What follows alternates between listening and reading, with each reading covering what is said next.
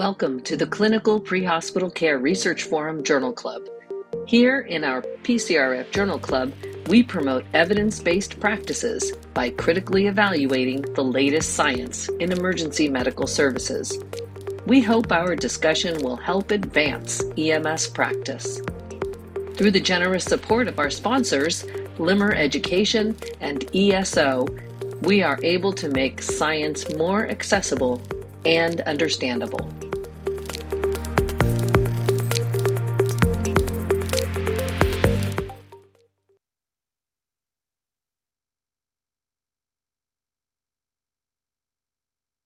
All right. Welcome, everybody, to the April 2023 edition of the Pre-Hospital Care Research Forum Journal Club.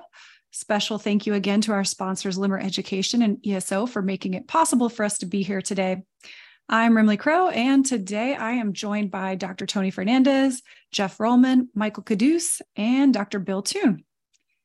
And as a reminder to our audience, today we're going to be reviewing an article called Redefining and Categorizing Emergency Medical Service Opioid-Related Incidents in Massachusetts, which is published in the journal called Addiction.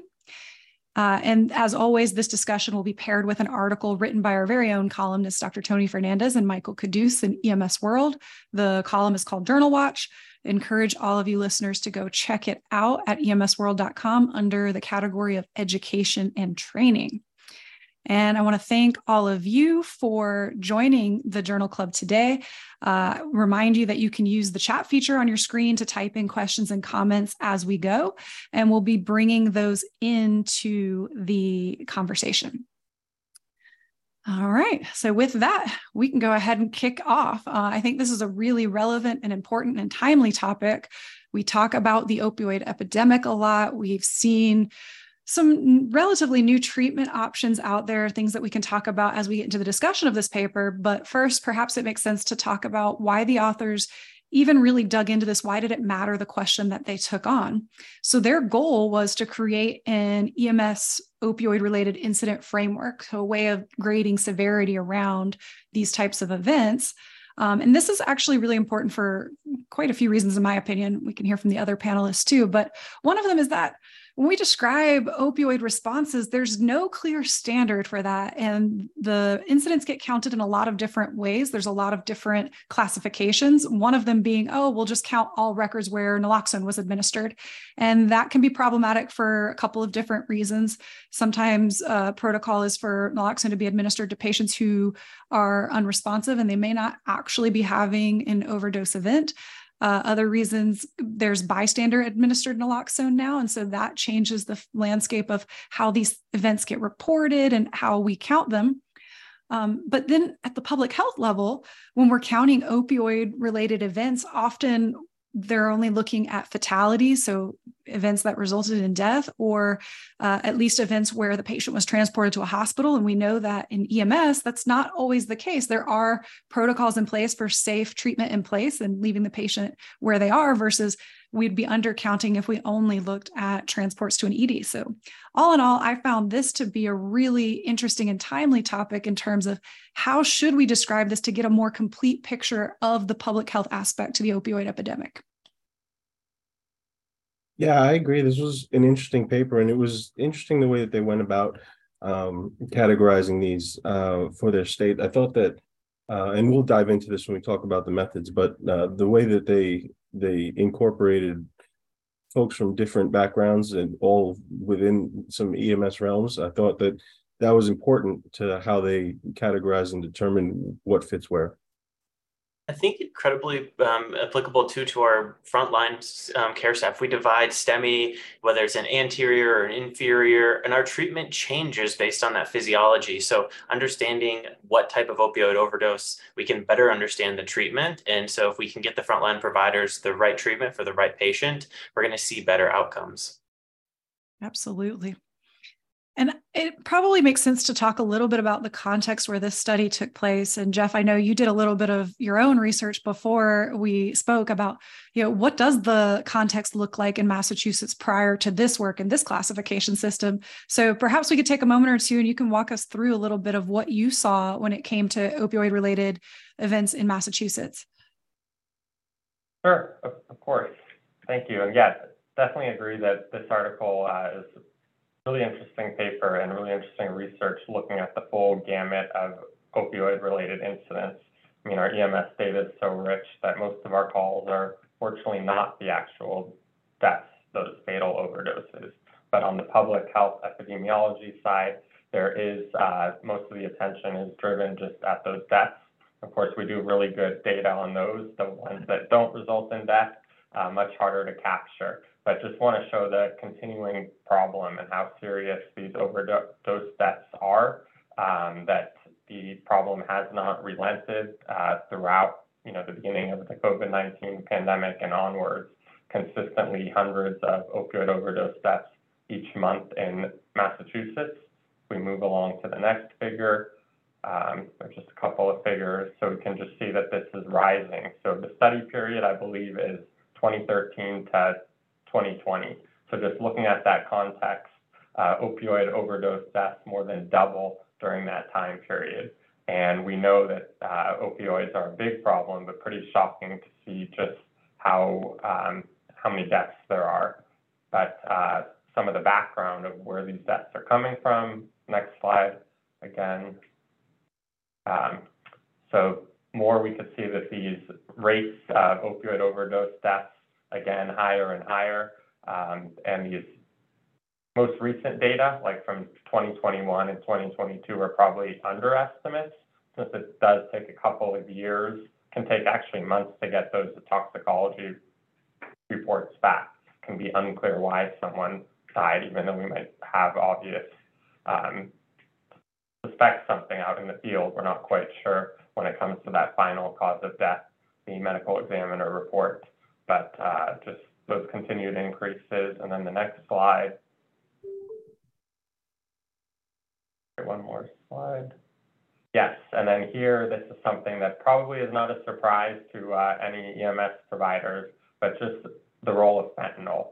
So fentanyl has been around, it's been around for decades, but was not initially the primary cause of most of these opioid overdose deaths. But now we can see that even though there are other substances involved, for example, cocaine, alcohol, fentanyl is involved in vast majority of cases. So more than 90% of opioid-related deaths, even though there are a lot of other substances that patients may be taking, fentanyl is extremely deadly. We hear about in the news, and the medical examiner data in Massachusetts definitely shows this.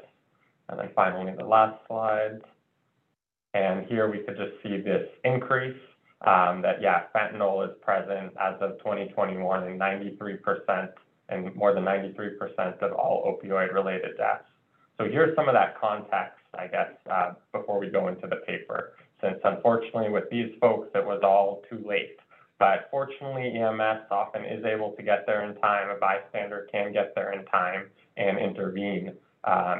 So EMS is doing great work out there every day, but just want to show how much of a problem this continues to be, even with widespread Narcan nowadays in the hands of lay providers, many first responders. But here's a little bit of that context, and look forward to diving into this more. Thanks, Jeff. I think this is important context to have. We talk about how important study setting is when we're interpreting the results from research. And in this case, we take a look at this and think at our local systems, do we see numbers that reflect these sort of trends? And I think by and large, that answer is yes. These increases that we're seeing are not isolated to just Massachusetts or anything like that. This is a nationwide trend that we've been watching for some time. And we saw during the COVID-19 pandemic how the deaths shifted. And that's an important piece we'll get to when we get into the results and discussion of this work. But I think it is important to have in mind that this is not an isolated setting. And this is definitely a bigger public health burden and something that is worth digging into. So the authors did a very good job at setting up the importance behind this study and why we should think about counting not just overdose and fatality, but taking a more holistic view of what opioids are causing when it comes to EMS encounters and the types of things we should be prepared for as EMS clinicians to treat. So with that, I think it makes sense to go ahead and let's start chatting some methods. Usually we let Tony do this alone, but we'll help out today. So I think it is important to talk a little bit about what kind of study this was and when it took place and how we got to this data. So Tony, I'll turn it to you. Yeah, so this was really interesting. So, excuse me, they looked at data from 2013 to 2020, as Jeff mentioned earlier, and they worked with a host of EMS physicians and addiction specialists to come up with some inclusion and exclusion criteria to help categorize the different types of opioid-related incidents, they call them. And what they did was they looked at things like, and I'm going to pull up some of their supplements here.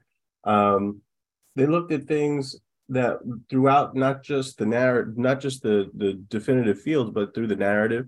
And they looked at chief complaints, secondary complaints, and they tried to come up with different buckets. So for things like, they came up with 5 different categories. And these categories were things like obvious death or DOA, acute overdose, and intoxication, opioid intoxication, withdrawal, and then other opioid-related incidents. And they made a note that some of these were things like suicide attempts, or where they had multiple different types of substances on board. There's a couple of things worth highlighting in there too. I really liked that they made use of the free text components in the electronic health record. So they looked at things like chief complaint, which we know is just a box where you type in the patient's complaint. And they not only looked for common words, and I think they did a great job at defining what those words would be in the context of their practice setting. And they make a note of, hey, what's regionally, used here in dialect, you may want to consider adding different words if you're going to repeat this study somewhere else. But to give an example, they had opioid several different ways with common misspellings, flipping the O and the I. I know I've done that one late at night before. So I think they had a very robust way of trying to track down records that should likely be included in this study. And then those categories that you mentioned, Tony, are really important because they called it a cascading categories. So they started with patients who came into this dead on arrival bucket, which they classified as having no resuscitation attempted other than potentially naloxone, and that there was not transport of these patients. Then in the acute overdose, which is what we traditionally think of when we say, oh, we're going to count opioid encounters, it'll be interesting in the results to see how often that bucket was hit. But the acute overdose, where the patient would die without medical intervention. And they talk about it in detail in those appendices and how they determined that death was likely without intervention.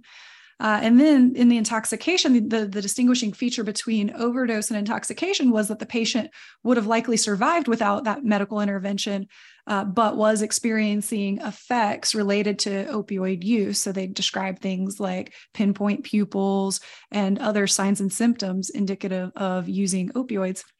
The second to last bucket of withdrawal is something that I really want to dig into further as we describe what those symptoms are like and how naloxone can create some of those symptoms, and then what treatment options are available. We are seeing a lot of innovative programs. I know, Jeff, you work at one of the institutions where there's a really innovative program in this space.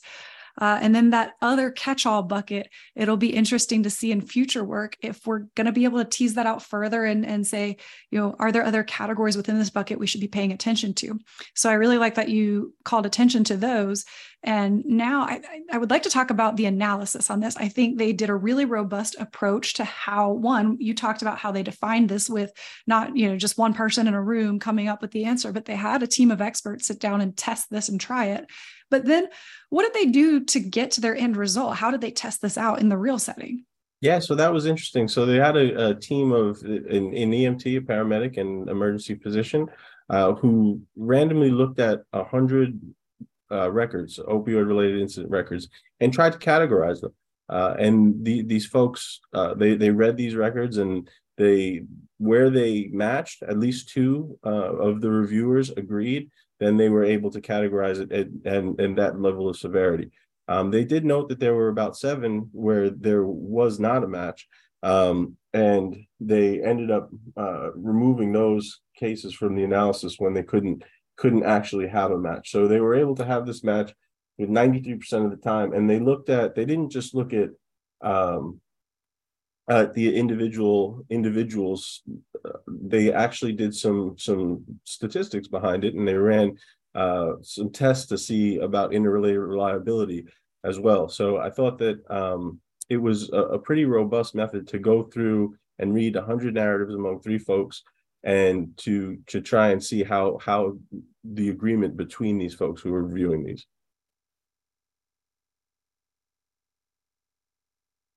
Yeah, and I think that assessing the agreement is always an interesting and important piece. And, I promise we wouldn't get too nerdy, but talking about exactly how they use that. They used Gwett's agreement, which is a good approach for this paper.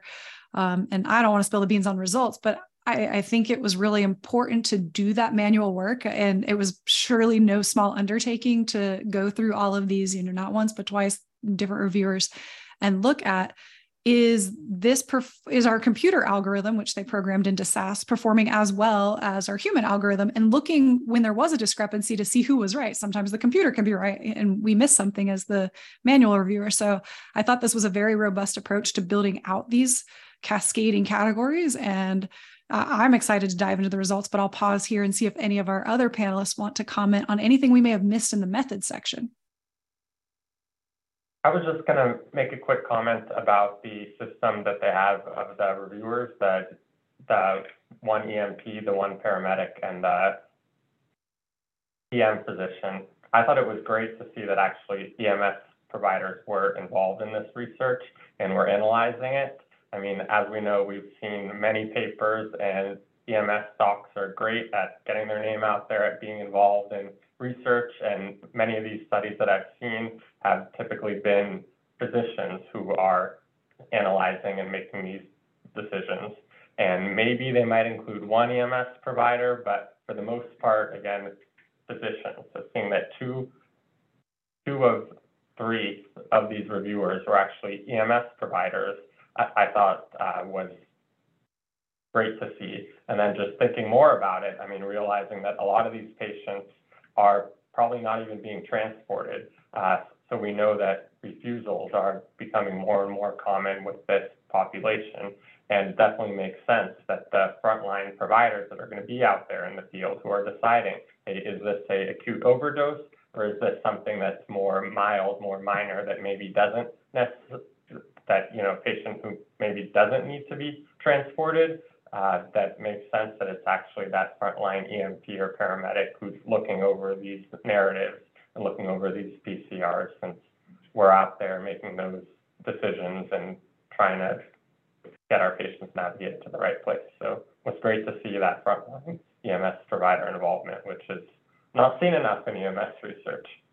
That's a good plug, Jeff. I like that. I do, and I agree that it was really cool that they agreed with each other so often, right? And we'll get to that in the methods, but it's or the results. But yeah, having folks, the EMTs, the paramedics, the emergency physicians all see the records the same way, I think that's a positive sign.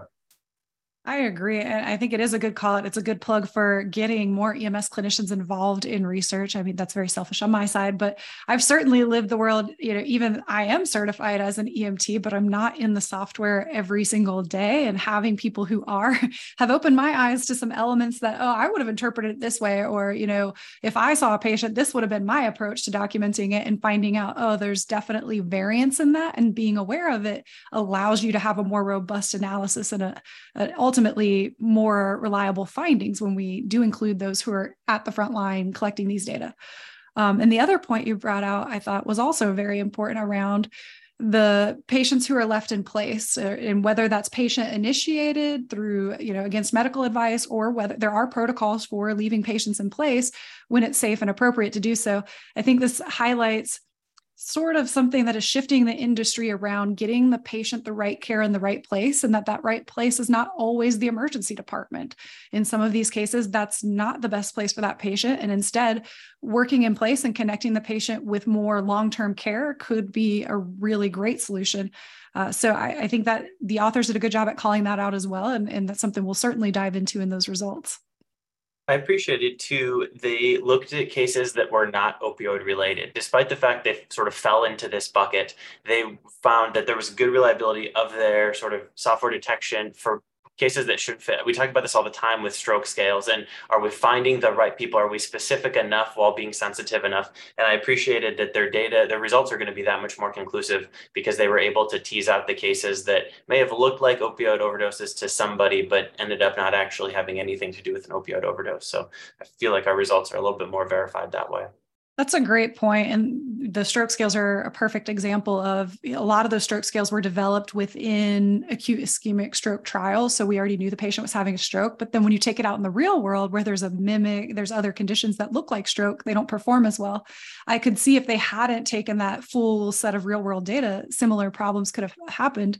And I thought it was interesting that when they did find cases that filtered in that were not opioid related, it was usually a lack of documentation. They said, there's not enough information here for me to decide that it was or was not opioid related. It wasn't, it just wasn't clear because there wasn't enough detail in that free text narrative section or through the discrete data elements that they were observing. So that also speaks to the importance of describing the context when it's available. And certainly there's situations where it's unknown to everybody on scene, but having that additional context and use of the free text note is really powerful in a study like this one. All right, drum roll. Let's move into the results. I know we're antsy for that part always, and I am as well. So taking a look at their figure 1, and I'm going to pass this off to Jeff to walk us through a little bit of, they started with all of their opioid related incidents and walk us through how they got to the different categories. And were there any surprises here when you read this one? Sure, yeah, so they started off with that pretty big number. So just over 150,000 opioid related incidents. And again, this is over that 2013 to 2020 time period. So over almost a decade. And we saw those trends before of what happened with that context. And again, pretty wide bucket of what's included, but they did also exclude things here, like this isn't including alcohol overdoses, for example. That's more detailed in the supplemental appendix. So the first thing with this sort of cascading system is they wanted to figure out of these patients which were DOA or dead on arrival. So these were patients that they didn't take full resuscitation measures. Sometimes they ended up giving Narcan just to see, hey, maybe we'll just one last ditch effort. But for the most part, these patients received minimal treatment, if anything at all. So just off the bat, were they dead? And then they took those, and that was a bit over 1%. I guess what surprised me is I thought this would be a higher number, and I'm thinking that definitely there are certainly likely to be more of these cases, but that they probably just didn't get picked up with this, since again, there are very specific criteria in that free text that had to get here. So there are probably a lot of these came out as cardiac arrests or things that we didn't necessarily have enough information to suspect them as overdoses. Or the other thing I was thinking is police often arrive on scene before we do. They're already roving around, and the police might just cancel EMS and realize this is not anything that EMS is going to be able to do.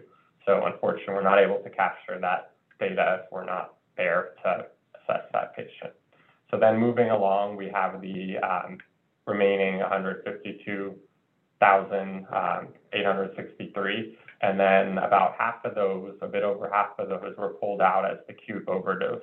And there are a lot of criteria. There's a whole giant table in the appendix as to what exactly this is, but these are things like somebody having pale or cool skin, loss of consciousness, or a cardiac arrest that they're actually working, fully resuscitating, as in doing CPR, ventilations, IVIO, pushing epi, kind of following our standard ACLS protocols, not those just DOA and maybe we'll just push Narcan and then walk away. So these are the patients that the authors think that, in their opinion, with no intervention, they would not have survived. And then next, of the remaining cases, so about 68,000 of them, about half of those were classified as intoxicated. So those were patients who were altered to some extent. They may have been hypothermic, may have had pinpoint pupils, there may have been a bit bradycardic, but the authors thought that most of these patients probably would have survived and done okay, even without that EMS encounter. So definitely ulcer, definitely needed EMS, but not necessarily would have become fatal. And then of those remaining cases, of those 36,000 that remain, they were then able to classify just over 5,000 of those as experiencing withdrawal symptoms. So these patients maybe already got Narcan, and they're now maybe agitated or tachycardic, maybe vomiting, nauseous.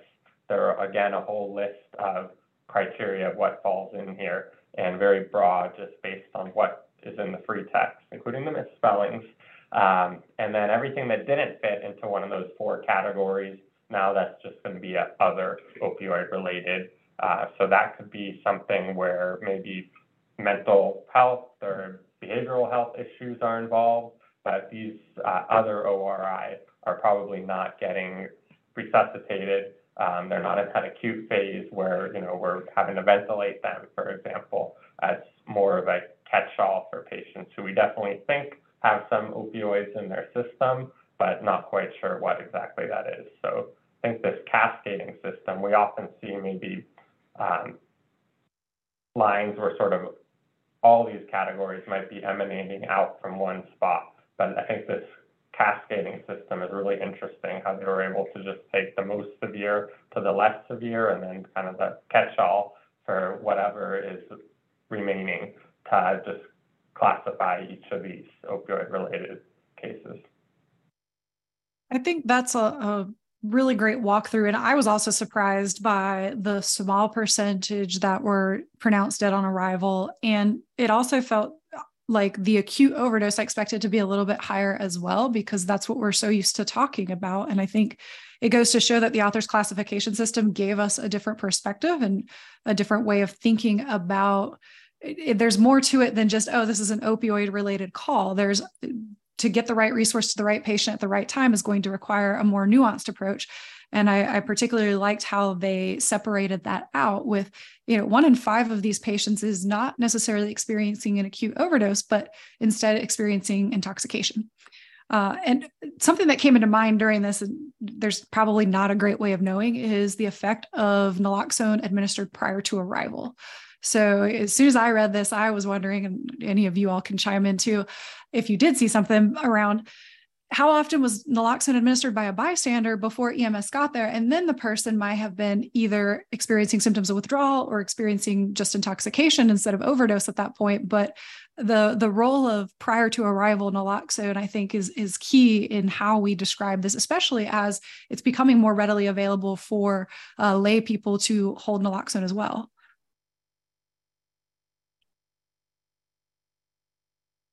Exactly, yeah. And actually, one of the figures later on looks at Narcan not prior to arrival. Unfortunately, that data isn't recorded uniformly and easily, but Narcan after arrival. And definitely interesting to see the different portions of Narcan administration for each of these categories. Absolutely. And so we go ahead and take a look at figure 2. And so... Sure, so sorry. No, go ahead. I was just going to turn it to you. Yes, so I was going to say figure 2 just provides that year-over-year context. So this is not very surprising given those figures that we saw before, just looking at opioid mortality, that we saw that opioid mortality roughly doubled from 2013 to 2020. And we could see here also about doubled in terms of our total opioid-related incidents, which makes sense, kind of similar distribution that each category is going up. Interesting to see that sort of peaks around 2017 and maybe declined a bit, which I would have thought that this would keep on climbing, with the time. But there definitely could be different explanations for this. Maybe more DOAs, that stronger fentanyl and becoming more fatal, and these, I think, undercounts of DOAs that we talked about, maybe that were not going on.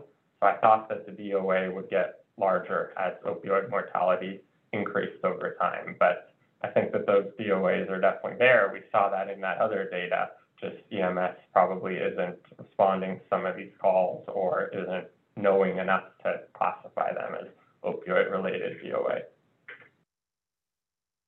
Jeff, I would have thought too, along the similar lines, the DOAs would have gone up, especially with the increases of fentanyl and the just the severity that is when people use it. So if you look at their next charts, I know we'll look at, we saw an increase in overdose. I kept thinking to myself, does this have anything to do with increased incidences of fentanyl being out there? They've made lots of correlations to the pandemic as well, which I thought was helpful. But I kept asking myself in chart number 1 there, is that having anything to do with fentanyl? I can only imagine that it probably did. Yeah, absolutely. I mean, we could see again sort of that little mini peak around the year 2017, but looking at category 1, those DOAs, again, much smaller number. This is all in the hundreds, whereas everything else, except for 4, is in the thousands or tens of thousands. But definitely we do see that notable increase from 2018, 2019 to 2020. So it does increase a bit, but I agree, I would have thought to see even more of an increase. I agree. And we saw this trend happen in other settings as well. There were publications showing that fatalities related to opioids increased during the pandemic for a complex web of reasons, to include social distancing, people using alone, and the inability to physically access some resources with medication-assisted treatments and things like that during those first months of the pandemic were particularly difficult. So it will be interesting to see how these data change over time as we go through the next phases of this pandemic. I also thought table 4 was interesting. This related to what you had said, Remley, which was how many of these cases are pre-EMS naloxone, so bystander or law enforcement. Chart 4 does look like there's been an increase more recently in the number of withdrawals, which if I was an EMS provider, naloxone had been administered, this patient's probably going to look more like they're withdrawing than anything else. So I thought that was, I wondered if there was some correlation there, some connection there to the pre-hospital or the bystander naloxone campaigns that are going on. And I think that's a key point. And we discussed this on an earlier podcast. We were lucky enough to have Dr. Miramontes talk about the program with buprenorphine. And perhaps, Jeff, you can talk just a little bit about what those programs look like. And for listeners who haven't already checked this one out, it's in the archives. It's worth listening to because this is a really innovative switch for how we think about the use of naloxone and the effects of using naloxone on the patient. Exactly. Yeah. I mean, this is a really interesting graph just showing the cases that have received naloxone. And of course, those acute overdoses, more than 90% of them have, but most of the other cases did not. And this is data that probably wouldn't have necessarily been captured through other methods. There's been a lot of papers published just on Narcan administration. It's a very crude measure, but this paper definitely was able to dive into those free texts, which was great. And then as far as withdrawal is concerned, it's good to see that most of these patients in withdrawal were not receiving naloxone, since at that point, they probably are breathing okay. They don't have any acute respiratory depression. There's probably not indicated for them to receive naloxone. So that definitely makes sense that somewhere in the range of between 5 and 10% of these patients are getting Narcan. But just because these patients don't need Narcan, they absolutely are at extremely high risk of another subsequent overdose. We know that these patients might feel really uncomfortable and want to get that high back to feel more comfortable. And Narcan also is only going to last maybe 30 to 60 minutes, whereas some of their other opioids that might be in their system could last several hours. So these patients definitely need help. Experiencing withdrawal symptoms is not at all comfortable. Seeing those patients that are extremely agitated, tachycardic, tachypnic, nauseous, vomiting, chills, super sick. And that is an excellent opportunity for us to intervene with these patients out in the field. They might not have any acute need for EMS or going to the ER at this point. They're conscious, they're fully alert, they're able to breathe okay, their vital signs might be fine. But these patients are in the excellent opportunity to get treatment, to get medication-assisted treatment, to help treat their opioid use disorder. And there are a number of EMS programs in the country that are administering now buprenorphine, commonly called Suboxone.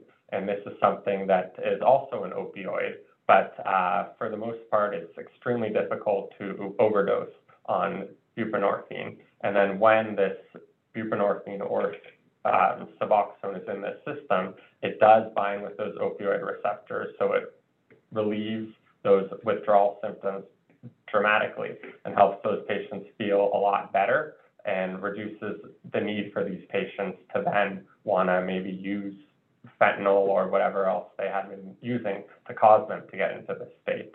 But more importantly, getting these patients on buprenorphine is an excellent bridge to treatment, and this is something that can lead to potentially long-term sobriety. Dr.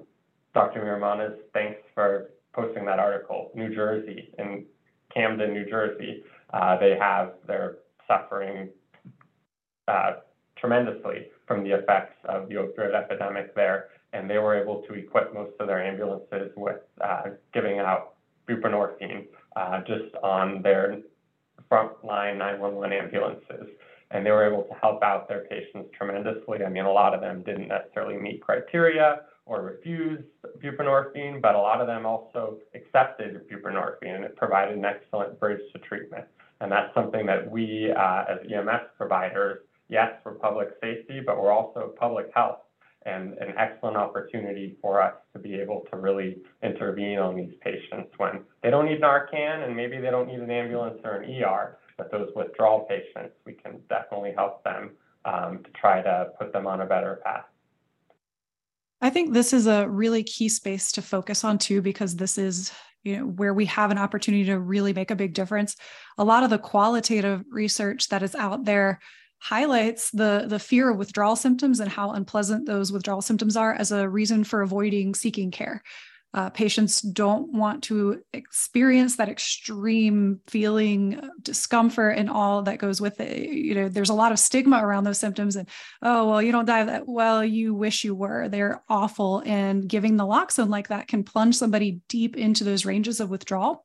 So I think something that we'll probably see in EMS education and in the industry is this emphasis on actually quantifying withdrawal symptoms. There's a great scale out there called the COWS, the Clinical Opioid Withdrawal Scale. So ways to measure how much withdrawal symptoms we're experiencing as the patient, and then using these innovative treatments at the point of care. And Dr. Miramontes put the conclusion of this article in the chat around how having that available to ease those symptoms and focus on symptom management at that point is more likely to lead patients into that long-term recovery care than just transport to the emergency department, leaving the patient in extreme discomfort. And we know that they'll be released shortly thereafter without any relief. So this is an area where I think we will see some innovation in the next few years, and more systems adopting this and building it into EMS education also becomes a really important point. And Michael, I'm sure you can comment on that and where we're pivoting in terms of how we release the stigma and how we talk about getting true care for patients. Absolutely. In fact, I was just thinking this first table, just at a glance, makes me feel happy that, again, something like 96% of true opioid overdoses, this acute setting, are getting opioids or are getting naloxone, and reversing that so the patient can breathe, which we know is a life-saving intervention. So that makes me feel good on the initial education side, because I think that's where we really instill that mindset. But then on the continuing education side, I keep thinking to myself, okay, we have to be, we know burnout is linked to repetitive calls for repetitive patients when the provider doesn't feel like there's a good outcome for them to care for their patient. Well, here we're seeing these patients likely are, I would imagine these patients are sometimes repeat patients.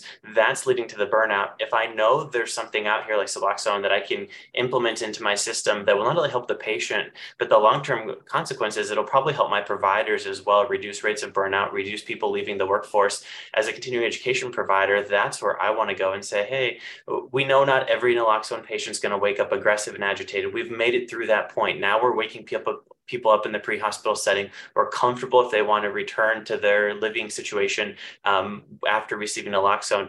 But we can do better. We have to do better for these patients. And again, beyond just the patient care, it has long-term consequences for our departments as well. And I think there's a huge benefit, and this study only sort of scratches the surface and begins us down that pathway. And if I could just add in a comment that William Schneiderman just commented in. Thanks for your discussion as far as New Hampshire EMS providers. And he was just mentioning how some EMS providers in New Hampshire, and this is definitely applies to the entire country, with opioid overdose patients, maybe are just focusing on administering Narcan and not necessarily starting with those fundamental ABCs, managing that airway, ventilating the patient, and focusing on those life-saving measures in addition and as a priority rather than just Narcan. And this is something that, again, looking at this figure right here in figure 4, we can see that most of these patients aren't receiving Narcan. Most of these patients are receiving Narcan, but still a large percentage of them are not. So kind of nice to see that not just everyone and their mother were thinking, hey, they have opioids, we're slamming them with Narcan. So nice to see that. But at the same time, I definitely agree with your point, William, and thank you for bringing that up, because that's something I also see as an EMS educator, that a lot of EMS providers are quick to discuss and to mention and to rush to Narcan without addressing those priorities of the ABCs. And this paper just shows us that a lot of these cases, or most of these cases, we can intervene. They're in that acute overdose acute overdose category where we can help them. They wouldn't survive without us, and we can help them, but we have to start with those fundamentals, the ABCs. So thank you. Absolutely agree. We get focused on one treatment and one catch-all, but it's a really complex system, and we have to treat it as such and still use that critical thinking along the way. So I think that's a great point. I know we're nearing the end of the time flies, but there are a couple more points that I'd like us to think about as a group here. And one of them is this study sets up a lot of really important things, and it's laid out in such a way that it can be repeated, which is great. But there's a really good point on how having these distinct categories allows us for thinking about combining data sources in different ways to get that full view. And Jeff, you mentioned early on that when patient is dead on arrival and EMS might get canceled en route, perhaps that's not going to be in our data source, but start thinking about, well, where can we combine data sources at the state and at the local levels? Is there information from the coroner that we can be using to paint a more complete picture here? And the authors mentioned this, and it's very interesting about linking in hospital outcome data. And that's not yet routine in EMS. It's becoming more and more common. There's more and more software that's enabling this to happen automatically and in near real time instead of waiting for it after the effects. But that's another key point of this study to pick out, is that we've transported the patient now with one of these events in one of these categories. We need to know what happens to those patients afterwards. And probably, though this wasn't part of the discussion, but I would argue that it needs to be in our at least in the back of our minds, is how do we not just link to that immediate encounter for that episode of care, but get a holistic view on linking for that patient across encounters, to the point of, we know that patients who have one overdose event are at risk for another one. So being able to track those patients across their clinical encounters and offering connections with true recovery resources is going to be an even bigger point. And I'm curious if any of you all had any thoughts on other data sources or how else we might combine data to get a more holistic view of patients who are experiencing opioid-related events. I think that's spot on, Remley, in terms of where we can go in the future. The authors actually cited this. They cited another research article that looked at almost the exact same time period that this one did. And in this study in the same area in Massachusetts, said for women that met the same criteria for naloxone administration had an 18% lower odds ratio of receiving naloxone than men. I think there's much more we can do in the area of those acute overdoses and recognizing who's getting naloxone, who's not getting naloxone, to ensure that we're representing our entire communities and every patient that's going to overdose. So I think there's something you could take here and replicate or move forward with the same data set and start looking at some of the demographic factors that we know do impact medication administration. That's a key point to call out. And I think it's true, not just of this study. So that particular study that was mentioned in the discussion was actually included in some of the NAEMSP scoping reviews that were just published. And we had a special edition podcast on that around different care being received by patients, and not necessarily malicious intent or overt outward bias, but our systems are set up to create this biased care. And so we need to think about how can we go upstream and change our systems to get different results. This study, again, gives us a framework for doing that, because if we lumped everything together, we might not see that, hey, there are differences in how care is being delivered by patient gender.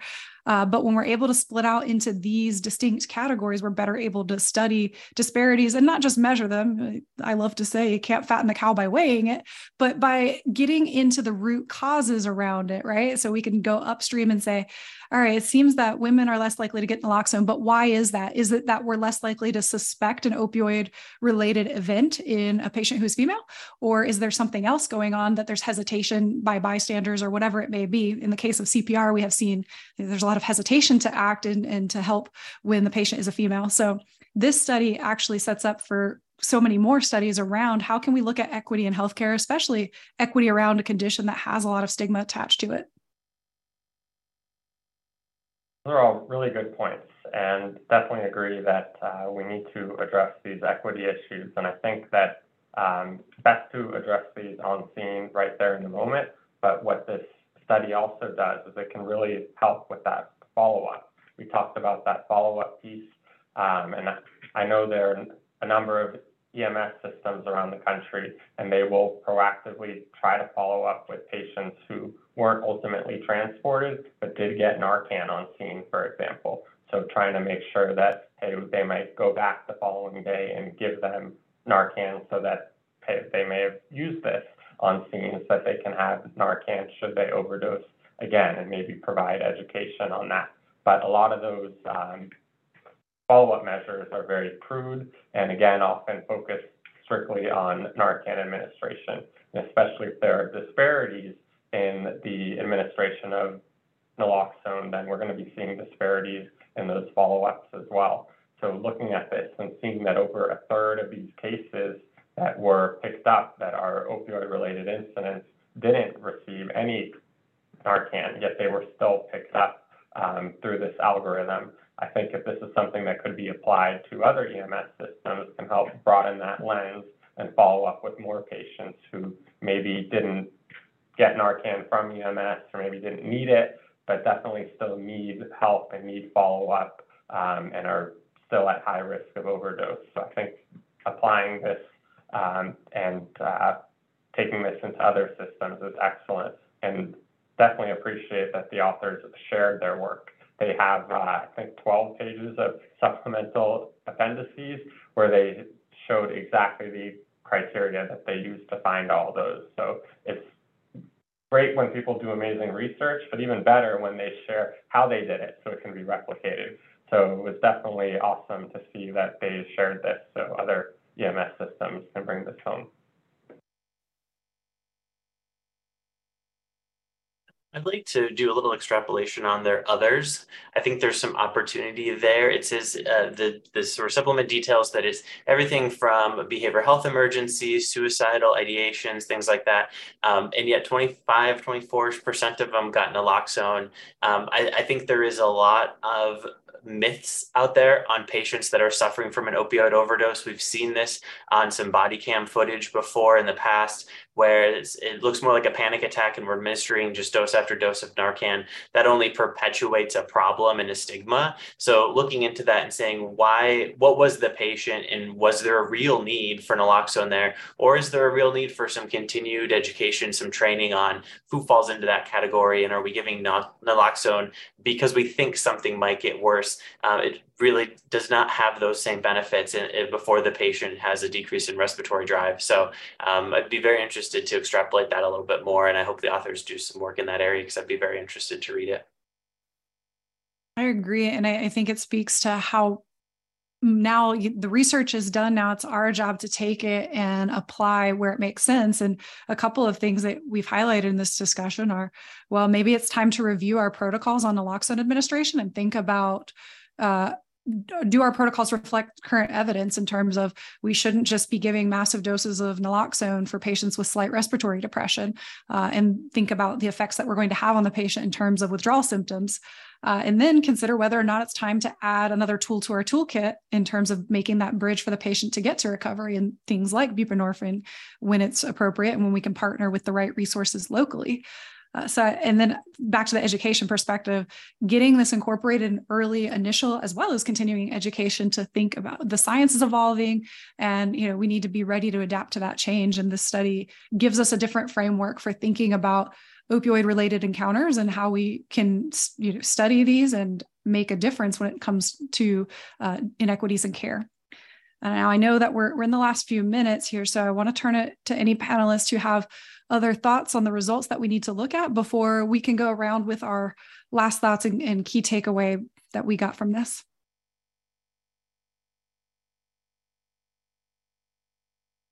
Hearing none, last opportunity. All right, so let's go ahead and wrap up with quick takeaways in terms of what we grabbed from this and what we think should be next. So I will go ahead and start with Tony. You're next on my list. Yeah, so I think that this was great because not only were we able to categorize, the authors were able to categorize different types of opioid-related incidents. They made a note to say that this is a way to make sure that these patients in the future can be filtered into other care pathways, right? Because not everyone needs to go to the emergency department. And frankly, some of these folks, if we can get them into rehab facilities and the like, we can impact their long-term outcomes. So I think this study is a great step in that direction to kind of be able to find the right care for the right patient at the right time. Absolutely. And Michael, you're next. Thanks. Great job to the authors. I think any study that you can recreate and advance this practice is great. This is a study that could very well be recreated by just about any state that has this data set or agency that has this data set. I appreciate that they involved EMTs and paramedics in their study, in writing their study and reviewing their software. Again, as Jeff shared, bringing EMS to the forefront. So really a top-notch study. Absolutely agree with you on that. And Jeff? I would definitely echo everything that was said. I mean, kudos to the authors on this excellent study and great use of EMS data. I think this is something that this is super timely. I mean, we have this data as soon as that PCR is submitted, unlike the state mortality data, which can take several years to show up and it's super delayed. We can see exactly where these opioid-related incidents are happening and get this information close to real time. So I think this is a great surveillance tool, something that can be used by EMS agencies as well as public health departments, state level or municipal or national public health departments, to try to get a better understanding of what we're dealing with as EMS providers so that we can bring in those resources to target and hopefully prevent these cases from worsening. Absolutely. And I'll agree with that wholeheartedly as well. This study did a great job at bringing EMS data to the forefront of a public health conversation and shows just another way that EMS data really makes a difference. I also would like to congratulate the authors on all of the work that went into creating and developing this algorithm and then validating it in a real world data set. That's not an easy lift at all. And they did a really fantastic job at not just doing the work itself, but describing it in such a way that somebody else can replicate it in their own system at the local level. And so that's the key takeaway from me, is to use this, apply it, see what our own local data looks like, revisit protocols as needed, and think about the evolving evidence on this topic. And with that, I have the very unpopular task of carrying us out. But before I do, I want to remind everyone that we do have the Clinical Education Research Journal Club podcast, which will be Friday, April 28th. And then we will be back here with a clinical podcast journal club on the second Monday of the month, which will be May 8th. So thank you to all of our panelists again for being here. And thank you to our audience members. Really appreciate all of the great participation and look forward to another great discussion next time. Thank you.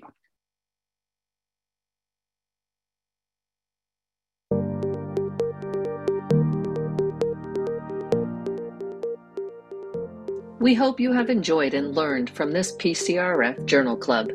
Please share it with other interested EMS professionals. An archive of past journal clubs can be found at pcrfpodcasts.org. You can also find us on Facebook at PCRF at UCLA and on our website, prehospitalcare.org.